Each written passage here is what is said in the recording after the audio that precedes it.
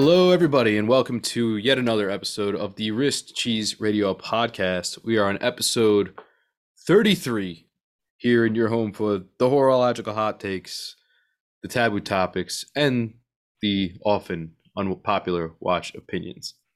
I'm your co-host, Bro Dinky. With me, as always, is my friend Schmidt. Schmidt, what's shaking, buddy? Nothing much, man. Another week back to back recording pods. So I'm happy to be here, getting ready to have a ramped up, busy travel schedule. So I'm glad we're able to squeeze an episode in before I hit the road again. But excited, man. A lot of crazy things going on in the world of watches. Some people sneaking out some releases that we'll touch on here in a minute, but things are going great. How about with you?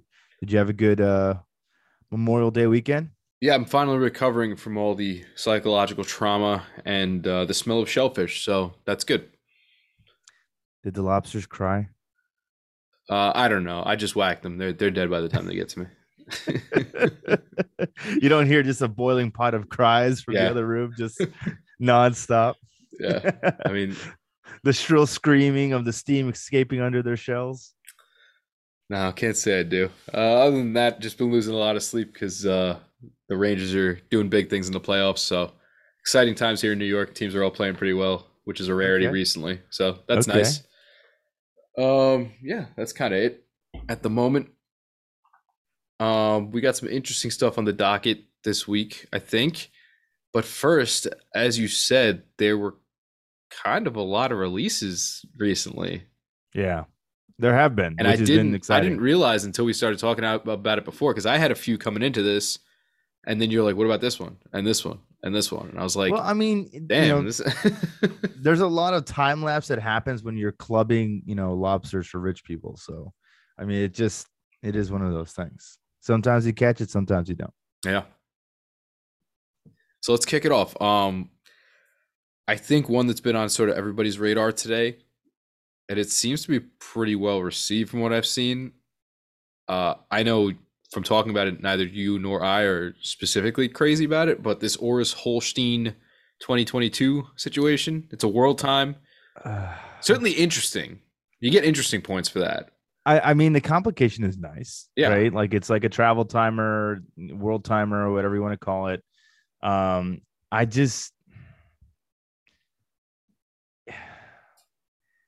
thing is that this watch is designed to look like a watch that came out in the 90s and in the 2000s. Was that a particularly strong period of design for watches?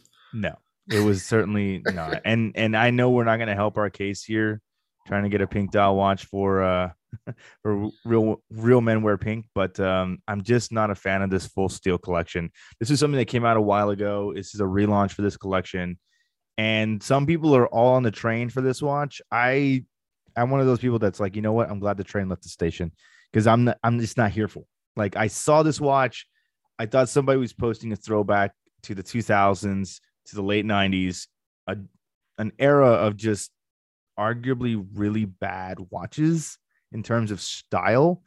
Now, in terms of complications and movements and all that stuff, the 90s and 2000s were fantastic.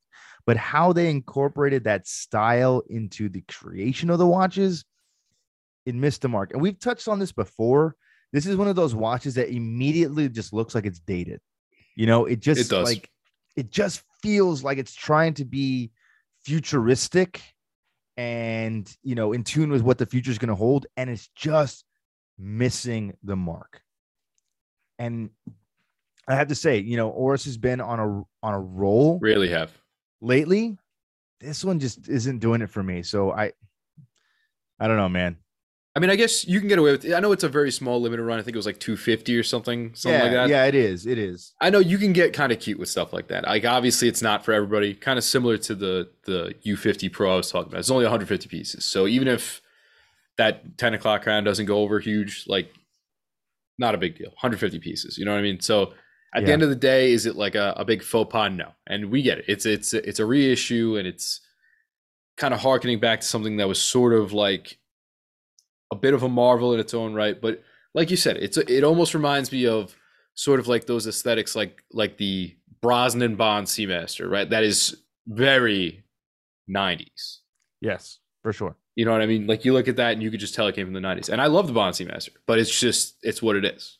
Yeah, absolutely. And again, that's why Omega, when they decided to redo it in 2018, you pay tribute to that particular piece, but you've improved it to make it look modern, you know?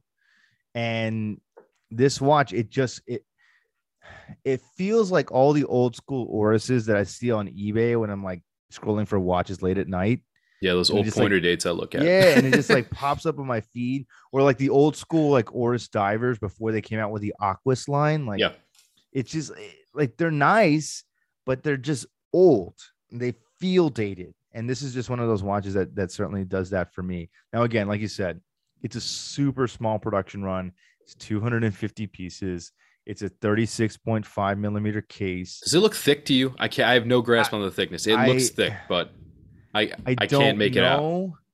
I was looking for a number, I couldn't find one. Yeah, on their website it's not listed either. It just says 36.5 is the diameter. I don't know. I can't imagine it's too thick, but again, I haven't seen a full steel in person. It looks like it has very long lugs for its kind of case dimensions, because they're almost like hooded, like they Yeah, come it's got out. some protrusion going on. Yes. So it'll be interesting to see how this fits on everyone's wrist, especially those who may have smaller ones. Um, the Oris Bear's on the back there, which is kind of cool. He's kind of like in a little like early aviator type wardrobe thing going on. But it's an interesting watch. It's got a lot of buttons, one on either side of the case. You got the big crown. So it'll be interesting to see who loves this watch. There's people who've already been raving about it. I am not one of those people. So this is a miss for me. And again, I think that's okay. Like it seems like no matter what, well, first of all, let me backtrack on that. Having a social presence and a podcast is quite the interesting double-edged sword, because no matter what you say, whether you like something or don't like something, there's always somebody who finds your inbox to try to tell you how much of a D-bag you are. Yeah, for sure. What I would like to clarify, I guess, is that people need to realize that, like, when I think about a watch like this, I'm thinking about it from my point of view as if I would consider buying this. Yes. Like, I'm not just Absolutely. out here, Absolutely. I'm not out here just running down the specs and giving you like a review of, oh, it has this and this. No. I'm like, would I buy this personally? Like, does this connect with me and my tastes? Like, would I consider going after this? And for me, it's a no. That doesn't Yeah. mean that it's a bad watch. It doesn't mean I don't like the company. It doesn't mean I have a personal vendetta against anybody. Right. No, exactly. Exactly. I mean, again, and we've talked about Oris at great length before. I have a Diver 65. I love the watch. Like I said, it needs a service, but it's just that time, But, we talked about the Pro Pilot X that they just came out with earlier at Watches and Wonders with the pastel dials. That's a cool watch. We've talked about the Big Crown before. You and I both love that watch. I would want to add one to my collection. There's a lot of cool pieces that Oris has been putting out recently that I think is really, really nice. And especially, based around the new 400 caliber series, like that is really cool stuff. With the technology that they're pumping out is great. This watch for me, and again, it's probably why it's a limited edition of 250 pieces, is just because they know that this is going to be a little bit more polarizing. Some people are going to love it. A lot of people are probably not going to be on board with it, and that's okay. 250 pieces is a true limited edition. It'll go fairly quickly to those who really want it, and the rest of us will just be left buying divers. That's fine. Right. All right. Moving on. Did you want to throw one out? I went with the first one. Yeah, man. There's been a lot of cool stuff, and today we're recording on the 1st of June, which is fantastic because we've had some new watches that got released today. Specifically, one of the watches that I'm really, really keen on myself, which is the new Longines Ultrachron. I think most people who are probably listening to this right now are probably familiar with this watch, especially by the time it airs. But it's a very, very, very exciting new type of Longines that's going to be indicative of maybe the future direction of the brand, which I think is great. So Longines, part of Swatch Group, they just came out with this new watch. It's a relaunch of the Ultrachron, something that they came out with in the 70s. And basically, this was a diver that was featuring a high beat movement. And according to Longines and their In their history department, essentially, Longines is one of the first people to make a high beat dive watch, and it's specifically called the Ultrachron. They had an entire movement series, collection series that featured this movement, and they're bringing it back. But this time, they're upping the ante a little bit. Not only are they relaunching the timepiece, it is an homage in many ways, according to their head of product development, because it's not an exact replication of the original, but it's an homage to that piece, but featuring modern tech. It's specifically a new modern movement. So it's an Ultrachron high beat movement. It has a silicon balance spring. It has components that are amagnetic. So you're going to have an anti-magnetic escape wheel, anti-magnetic pallet fork, which are very important for magnetic resistance. And then you're going to have a new certification. So not only is this COSC certified, it's going to be certified through an independent agency known as Time Lab, based in, I believe, Geneva. And essentially, Time Lab is measuring this particular watch to the COSC standards. But the caveat is here that they're going to take those COSC standards and test the completed final assembly watch. COSC will only test the movement. This is kind of replicating what Omega is doing. Its bigger brother with Metos, right? They test the watch movement at COSC. They certify it as a chronometer. Then it goes into fully encasing at Omega, and then it goes out to Metos for testing of the entire completed timepiece as a functional watch. The only thing missing, of course, would be a strap or a bracelet. So Longines is kind of replicating this. Now they're not testing, I don't think, for any type of anti-magnetic stuff like Omega is doing.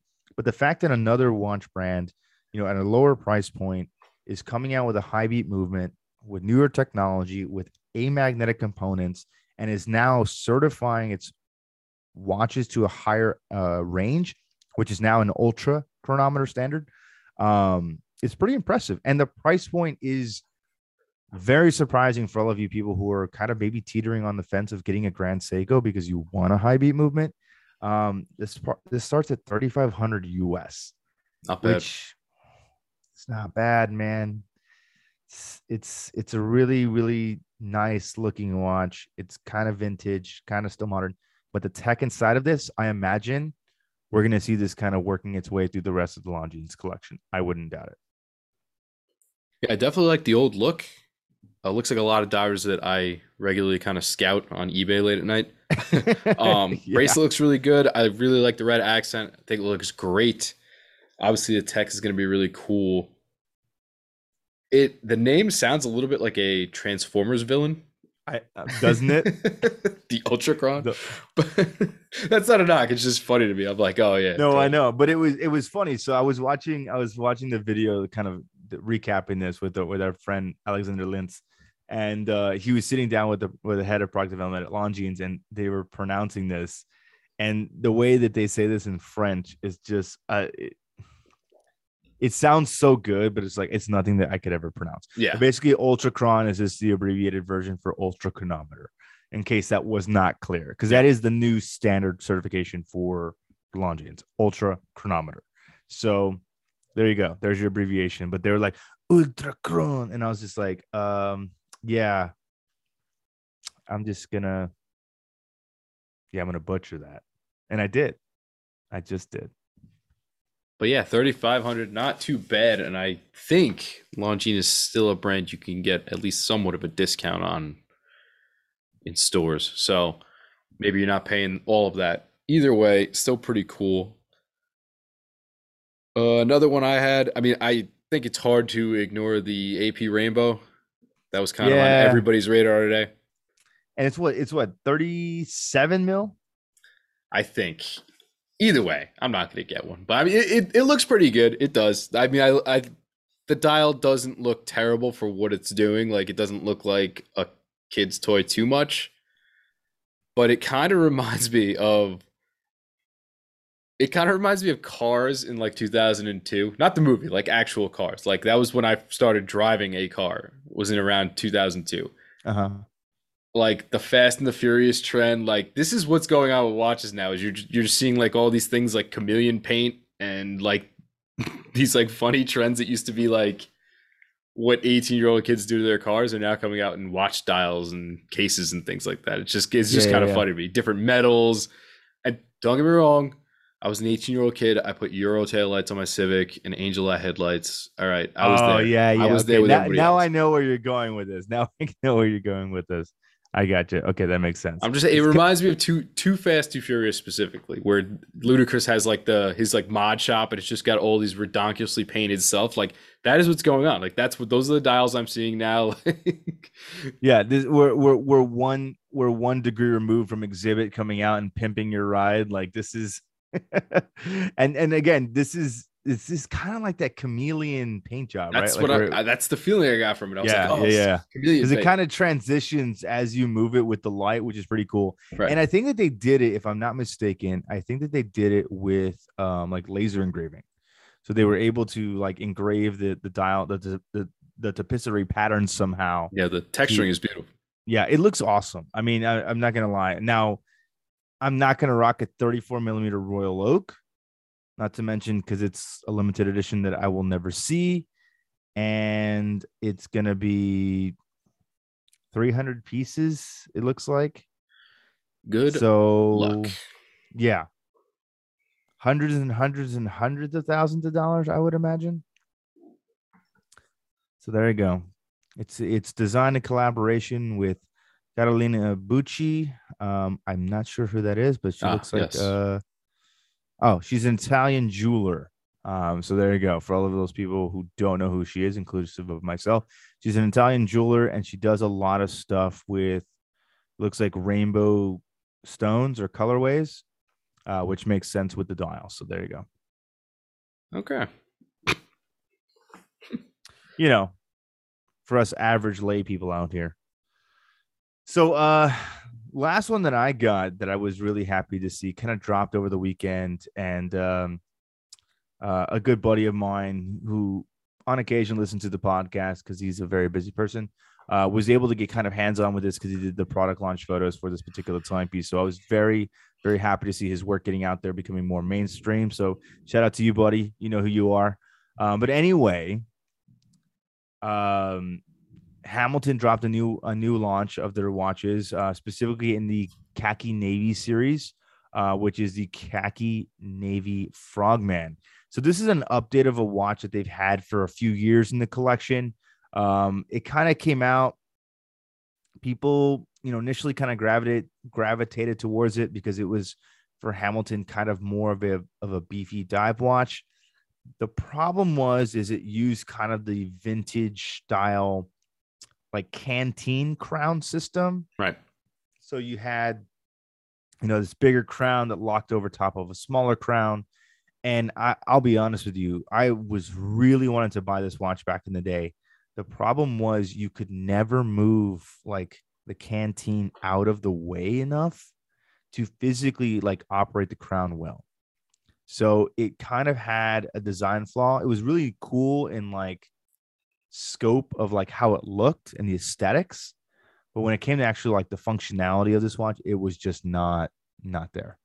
So they came out with a new version. There's I think a collection of 4 watches in total, that are just it's super super cool. So they've eliminated the canteen locking mechanism, but it looks like in some ways that the crown actually, um, maybe like the crown guard kind of articulates with the crown as you're using it, which would be very very cool.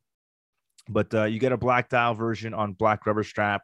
You got kind of a metal bezeled version on the bracelet, also with a black dial on an OD green rubber strap. So kind of more of a military aesthetic. And then lastly, my favorite version, which is a completely blacked out version with just the minute and the tip of the second hand in orange. The rest of the dial is in black superluminova. It's so ghosted. It's so murdered out. It looks amazing.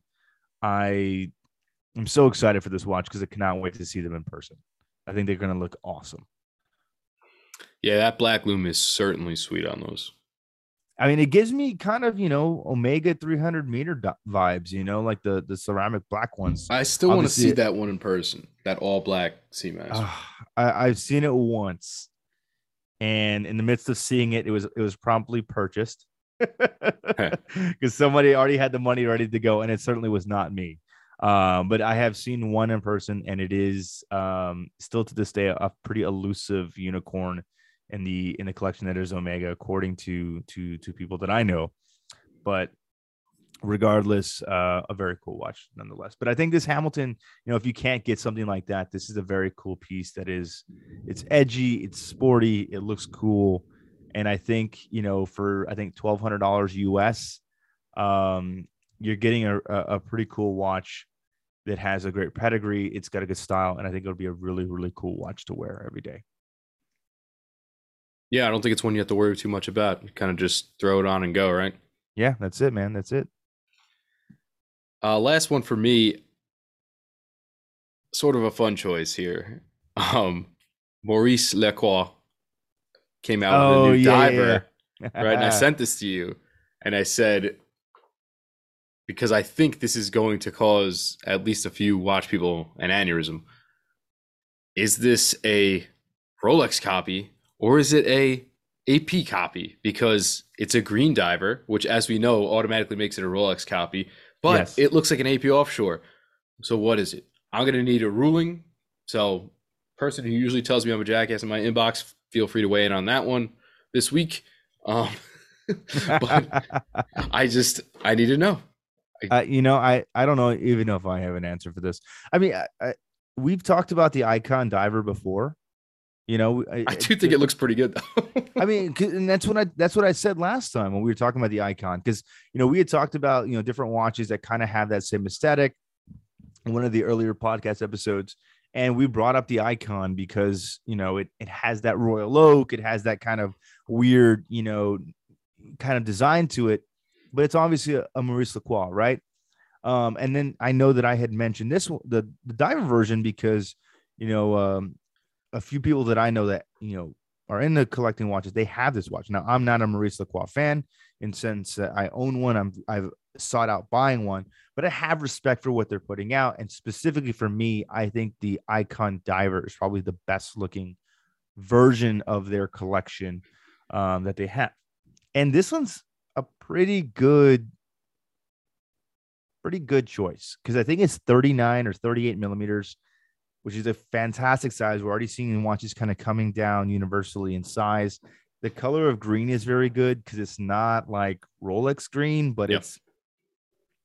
it's not quite as dark as like the Omega Seamaster green. So it's got a little bit of a color play there. And I think aesthetically it's gonna be really nice to wear. So for people who aren't, maybe dead set diehard watch collectors and they just want something that's gonna look nice, people are gonna notice it and they're gonna enjoy wearing it. I think this is a fantastic choice. Did you see the ocean plastic ones they released not that long ago? I did, and I like them. There's just not a single colorway that I was in love with myself. Most So people dropped hate on them because I think they're quartz and they're like $700.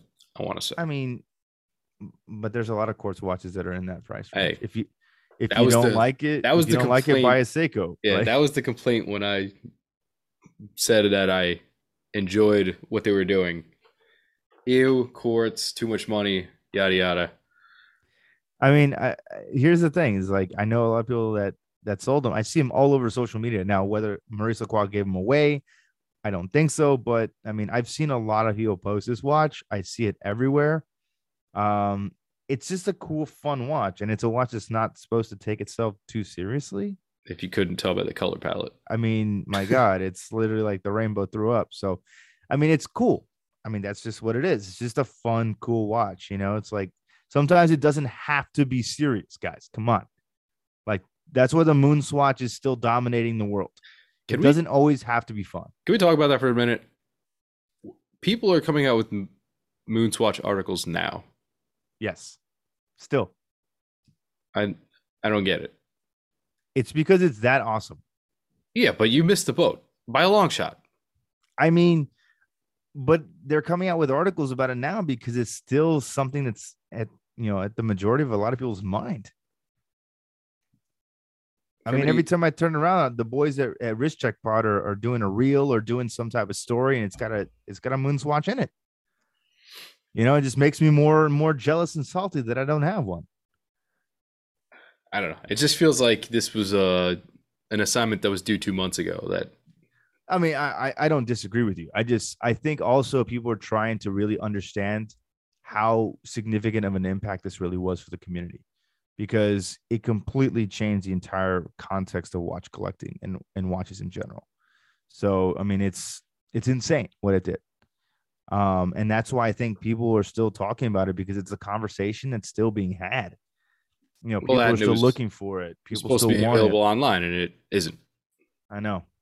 And you had one, and then you gave it away. That's what I do. Oh, you never told me where you got that one in the first place. I sourced it through I got you. channels. I got you. Okay. We'll just leave it at that, through channels. I have a particular set of skills. Yes, I know. All right.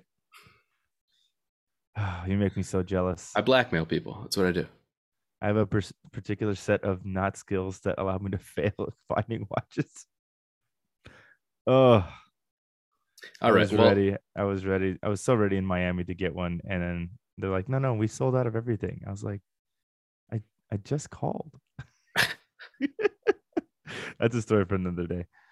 So we've already talked quite a bit at length about what we've been doing so far today, watches, all new releases and things, but we had another topic. So, bro, why don't you lead us into what we were kind of wanting to discuss about today's topic? well, I think the discussion of all these newer watches kind of leads into it perfectly. In that, from my own experience, a lot of times either I'll be, sitting on the couch doing the rabbit hole search on eBay or Watch Recon or whatever, or when I'm kind of hunting down what's on my radar, sometimes I take a little step back and I just sort of think about my own collection, sort of what I'm doing, what I have, where I'm going. And I don't know, sometimes I just take a look at it and I'm like, am I in too deep at this point? Like Hmm. I like to sort of give a self-assessment of like, am I over collecting? Like that's sort of a Yeah. term that I've sort of been throwing around recently. Is like because well, like can you over collect? I think a lot of people would say no, but I think you can. Like I think from Yeah. a logical perspective, I know first of all it's not a cheap hobby. You can get in deep very quick. Even if Oh you yeah, play for in the sure. shallow end, you can get in deep very fast, right? Yeah, and Like it's addictive too, which is the worst part. yeah, that hit when your package gets delivered. There's a few things like it, right? That dopamine rush is like That's what I boom, mean, baby. Where's my box cutter? right? So sort of how much is too much, and at what point are we over collecting? I guess. Yeah. Hmm. What's your take on it?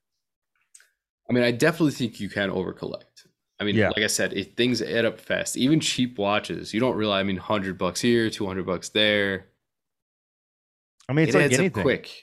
Yeah, it's like anything. It's like, being addicted to shopping, right? You're like, oh, what's a $20 Amazon package here? Oh, I'll get it on Prime next week. And oh, there's this new deal that came up and it's $50. And like, all of a sudden you're like, I spent $3,000 on Amazon in 2 weeks. Like, how did this happen? Well, that's what I'm Right? Like, saying, right? Like you, like put it this way: so if you had a $500-$600 car payment a month, right, you'd be sitting in something like a BMW. right. Exactly. So not that you necessarily spend 500-600 on a watch every month, but like, all right, you buy a $900 watch one month, you buy a Mm-hmm. $200 watch the next month, right? You buy a Joker little Casio $60 or whatever, $100 next month. Okay, oh man, this just dropped. Oh, it's a limited. I'm gonna snag it. 1800. Next thing you know, you average it out over the 12 months of the year, and you're like, damn, I really spent like $800 a month on watches. Yeah. If Yeah. you, Yeah. I mean, certainly from the financial aspect, I think that there's certainly a financial aspect of being over collecting, right? Like just like it just from a monetary standpoint, like you get to the point where you start hoarding. And I think at every collector at one stage or another goes to this point where they're like, I have too much stuff. It's not my taste anymore. It was maybe at one time. and you start to reevaluate the collection and you start to let pieces go, right? You start to like, okay, let me thin the herd a little bit. Let me move some stuff out to make ways for some new stuff, or let me move some stuff out because I just need to funnel myself back down to a more manageable size, right? I mean, I look at my watch box, every once in a while, I'm like, man, I got a lot of watches, and I got watches I don't wear, like period. Yeah. But I'm just not one of those people that's like, I'm gonna sell it. Like, what am I gonna sell it for? I got like vintage stuff in there that needs a service. I got some other stuff. It's like, even if I did sell it, like, what am I going to sell for? $30, like Yeah. $100?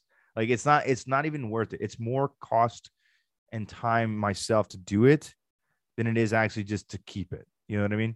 But I think certainly you can get to a point of over collecting because you start to hoard things. It's straps, it's accessories, it's watch rolls, it's whatever, NATO straps, whatever. It doesn't matter. You just get to this point where now it's obsessive, and you have extras and extras and extras and extras of the same types of things. And I don't know when you stop, because like now, I mean, we just talked about new watches that dropped, right? Yep. A couple of those watches I could actually see myself personally owning. But add that to the long list of watches that dropped 6 months ago that I still want. Right. Like I, I don't know when it stops. Yeah, and I feel like the way collecting works, and don't get me wrong, I know a lot of people sell things, and believe it or not, the cost of selling takes a little chunk out of what you're getting back. It's not like, oh, well, I sold it for what I bought it for. Every time you're buying a box, you're buying shipping supplies, Correct. right? You have to go to and from the post office at It's your $5 a time as gallon. well. Right. Like it's not some easy zero sum game to, oh, I bought it and I sold it for the same, I'm good, whatever. Like it's still a cost, right? Yeah, There's for still a sure. cost to that. But I just feel like part of collecting and part of all these drops of popular watches, no matter how cool and or maybe cheap they are, they add up. Like when you were talking about hoarding, the first thing that popped in my mind was Timex Q. I feel like Yeah. everybody probably has one in their watch box, just kind of sitting there ticking away. Yeah. I mean, I'd be curious to know how many people wear them regularly. Not yeah. that defines your collection or anything, but I would like to think that if I own something, I'm going to give it some run. Yeah. I mean, my Q is one of those watches that I have to make a point to wear. It's like I'm not going to be like, oh, this is my everyday watch. No, because I'm wearing a Speedmaster. Like that's what I wear every day for the most part, right? Especially since I've got it, last year. It's the one I keep constantly wear. I just don't. I never really take it off. But despite that fact, like when I have something like a Q or something that's kind of like I have a Seiko Patty Turtle, like fantastic watch. People would be lucky enough to have one, but it's not a watch I wear regularly. I find occasions to wear, like Memorial Day, right? I decided we were going to take my daughter to the pool. I wore my Seiko Patty 62 Moss. It's a watch I probably haven't worn maybe 2 or 3 times in the last year. And I was like, this is a perfect colorway. It's a Yep. perfect way to celebrate the occasion. Like, why not? Like, when else am I going to wear this? So pull it out of the box, wind it up, let it rip, and here we go. So it just gets to a point where like you have to like make the decision to do it. But it's also kind of that razor's edge is like, is it too much now? Because should you have a more manageable collection where maybe you have a different watch for every single day of the week, and that's kind of the extent of the collection? Or if I have to purposely make time for a watch, like, does it really belong? Yeah. If I have to go out of my way to find an excuse to put it on? Yeah. It's a very valid point. Now, I will say this in my defense, kind of the nature of my own business is what I do for work makes it very difficult to wear all my watches all the time just because I'm constantly having to take them off, constantly having to switch them out. And it's just because of the nature of, doing what I do that, I'm not always constantly wearing a watch. So it makes the time between watches a little bit more spread out. Not that I don't want to be wearing a watch. It's just sometimes I physically cannot do it. Right. So that's when, for me, the watch has become a little bit more purposeful. But I think about other people that have, like, like a typical 9 to 5 job, right? Like somebody is literally going to wake up in the morning, get some breakfast, get coffee, get dressed for work, drive to work, sit at a cubicle, type on a computer all day, and then come home at 5 or 6 o'clock, right? That person can wear whatever the hell watch that they want forever. Right. Right. Like you and I, we have jobs that are demanding. Like you're over here just crushing lobster skulls like every single weekend. Like this is crazy. You have to be very cognizant about your watch because you're not going to wear something. You're like, I'm gonna get this watch stinky with lobster guts. Like I'm probably not going to wear my Grand Seiko on a suede leather strap. Right. Right. Like, so you have to be more cognizant based on what you're doing. But, somebody who works from home or, is traveling, doing a very, business type job where maybe it's not so demanding that your watch really matters. I don't, I think people like that have a better opportunity to wear their watches constantly. You know what I mean? Like if I had a 9 to 5 job and worked in an office, I'd wear a different watch every single day because I could, there would be nothing stopping me. Yeah, I would say I certainly collect with a little bit of that aspect built in. Like when I saw these little Seiko Solars, I was like, this is an ideal watch for me. Yeah. It's always going to be ticking. I could wear it at work without a care in the world. And beat the crap out of it. And it is going to be great on rubber, which is my preferred strap because I can just wash it underwater. Yeah. I mean, you still have to sterilize stuff in the kitchen. It's hot. Yeah. It's sweaty. It's and I can't gross. lie. NATO straps are just doomed to get stained with either, anything tomatoey, blood. Yeah. Any kind Food. of a brown sauce. Yeah, you're done. Like NATO straps are just not worth it. Same with obviously your leathers. So like bracelet you can get away with, but there's a lot of little crevices and yeah. I really don't like when my bracelets look dirty. Yes. Like when you got to toothbrush them because the in between the links is like a little crusty. Yeah. Yeah, I'm not so about that. So rubber straps, I've got like a really large collection of Tropics now and different Uncle Seikos and stuff like that I work in all over the place. But that's kind of my go-to. But I sort of think about that when I buy watches, is that like, would I be comfortable wearing this to work or, roughhousing with the kids in the exactly little water table outside they have, Yeah, I mean, like that's what we do. Like again, I was taking my daughter to the pool. Like I'm not gonna wear the craziest grand complication watch to do that. Like I'm gonna put on my Seamaster. I'm gonna put on my 62 Moss. I'm gonna put on something, and I'm gonna go because I'm gonna use it. Every single time that I've gone diving, I've worn my Seamaster 300 on every single dive that I've ever done, and we're talking well over 100 dives now. Jeez, but I don't baby it. Like it looks scratched to hell. It's beat up. It's dented. It's used, but it's because I know it's going to be dependable and do the job. But the same thing is true when you think about a watch like that. Like I know that there's certain circumstances in my job that I can't wear all the watches that I want to wear all the time. And same thing with you. You have to be cognizant about what you are wearing and when and how you're wearing it. Right. Like, I mean, you could probably wear your Grand Seiko to work, but you're going to put it on a rubber. You're going to put it on something like that. And not to say that you would do it, but you could if you really wanted to. Yeah. I just, I'm not going to cover that bad boy in lobster guts.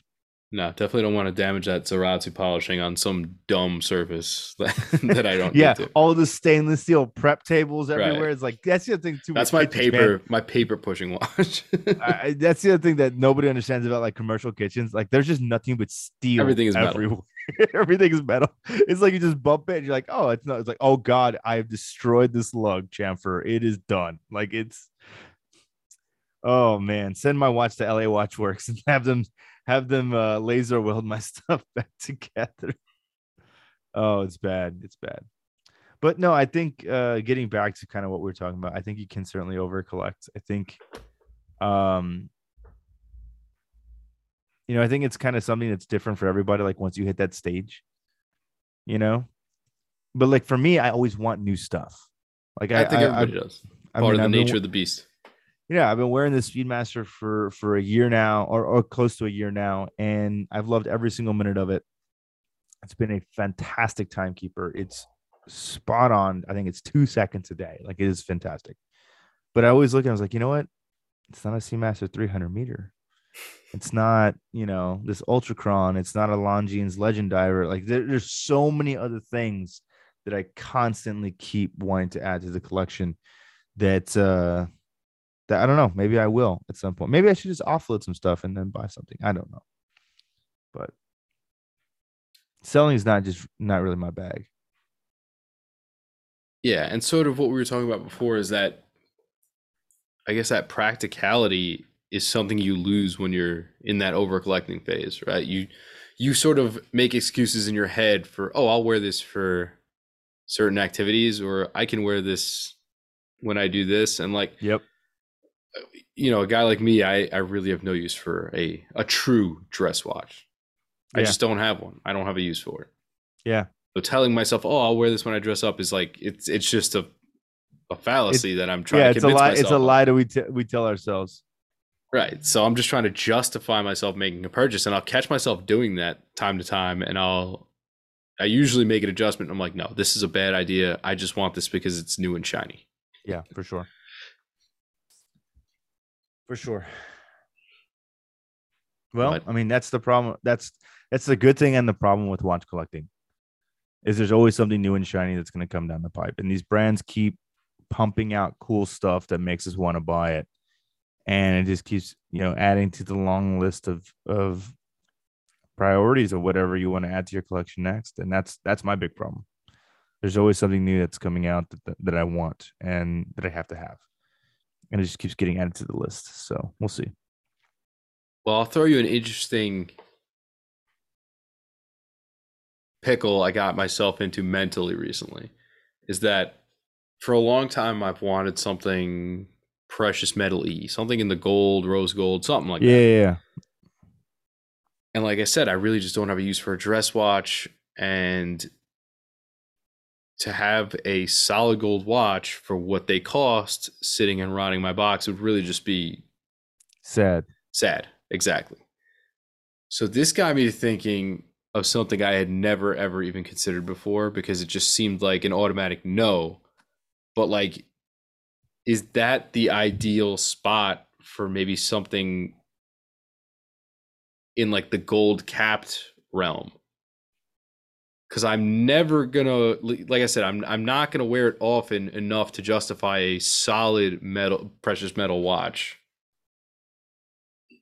But a gold, whatever you want to call it, gold cap, gold build, whatever watch that probably doesn't cost nearly as much, but still looks pretty badass, might be more excusable, which is something that I've never ever considered because I'm always like, well, why would I get a capped watch when I can just get a solid watch? It's much cooler.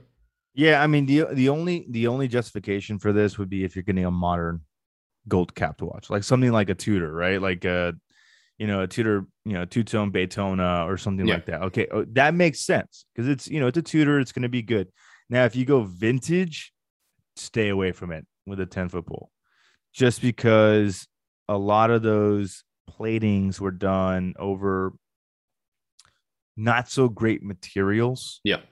Like you had a lot of like base metals that weren't steel, things like that. So over time, just corrosion eats that stuff away. It exposes it to the elements. The cases are corroded. You can't fix them. It's a pain in the butt. Now, as far as I understand, the gold capping that Tudor's doing is over steel. So I mean, you're not going to have so much of an issue with that, you're getting other components too that are solid gold. Like I know the bezels are on the S&Gs, like the bezel rings themselves are solid gold. The Daytona has the pushers in the crown that are Right. The solid gold. crown, I was going to say. So you have those components. So if you're going to go with that and you're flirting with that idea, yeah, go that way. I think that would be a cool way to do it. But other than that, I don't know of another brand that is doing gold capping that is high quality enough to do it. Right. And just so everyone understands the distinction, right? When you gold plate something, basically you're attracting a pigmentation of gold to a material, right? It's adhering on a molecular level. I You're believe it literally is the redox reaction, okay. There you go for all oxidation your short. reduction. I believe. Okay, so there you go. So usually, for my understanding, you charge the material with one thing, you charge the gold material with another thing, and they attract to each other and they're deposited. And it's a thin layer.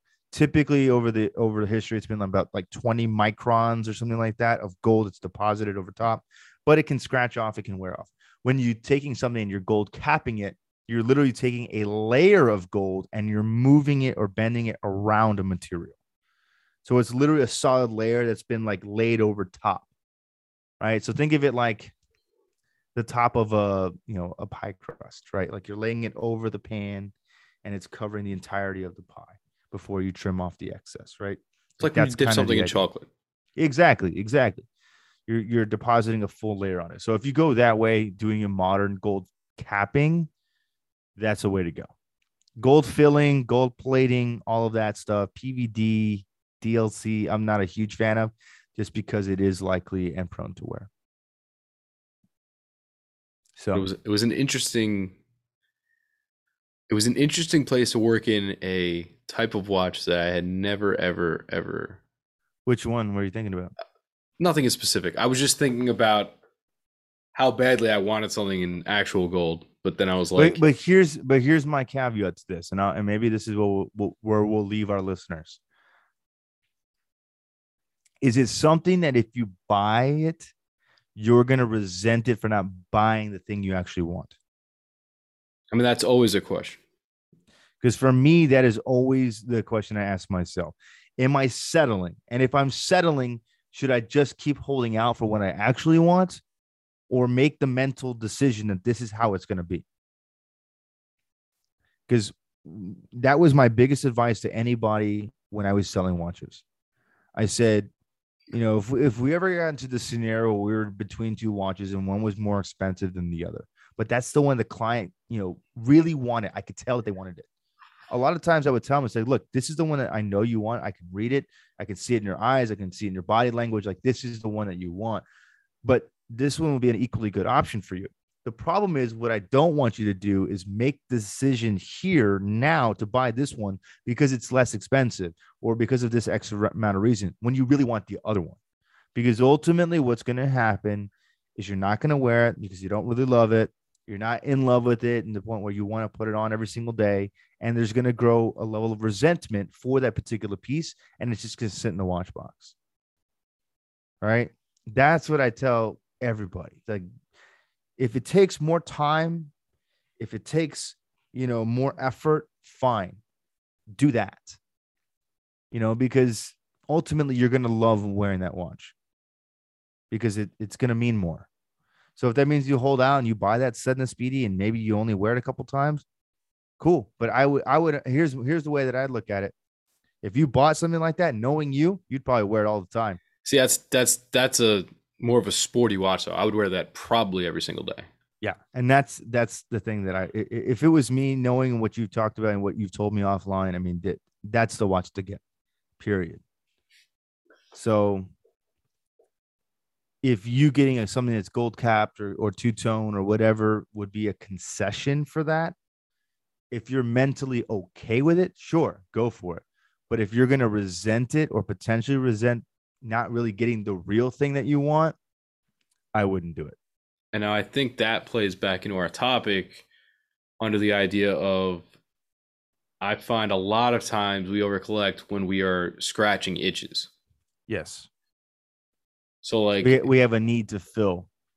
right, whether it be you're trying to fill out the categories in your collection, I need a chronograph, I need a diver, or you're saying I've always wanted, an explorer. Okay, let me get a Nevada Grinch Super Antarctic, and I'll just call it a day. And then you're like, Yeah. but I really want an explorer. It's like, well, then why are you? Why wouldn't you just save up every time you go to buy one of these watches and go for it? Yeah. Don't get me wrong. I know Rolexes are hard to come by. I'm not a fool. It was just an example. But Yeah. Yeah. But there's also that caveat too. Because that's the other thing. I realize in what I was saying is like, yeah, just hold up for the one thing you really want. There's some things you'll never get. So now, yeah, now it you is also have to much, be much, realistic that way much too. harder than it used to be. Yeah. Yeah. Right? It You have to used to be be, just save up, be friendly with the AD, work on a discount, pretend to do the thing where you're going to leave and hope they stop you. Like, it's not that anymore. no, no. They're like, okay, you can leave now. I have 20 other people Next. on the list. Yeah. Yeah, exactly. So I don't know. But no, I think long story short, I think you can over collect. I think, this is an internal struggle for us all to kind of evaluate where we're at in our collections. And, that's why the collections, you move stuff in, you move stuff out, you switch stuff around. Our tastes are changing even as we get older. I mean, I have drastically different tastes now as a collector than I did, 10 years ago.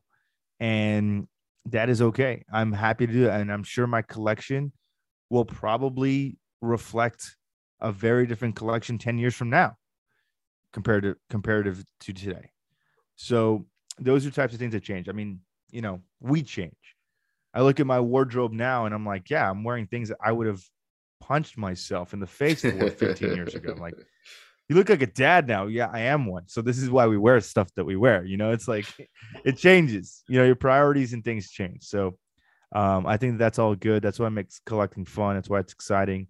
And as watch brands continue to pump out new stuff, I think that's pretty amazing. It keeps us going. You know what I mean? Yeah. Now, sort of on the other side of that is that building a collection is a bit of trial and error. Yeah. There's nobody who just buys 3 watches and is like, hey, that's it. I nailed it. I've reached the peak. Yeah. No, you're absolutely 100% right. There's I don't know, man. I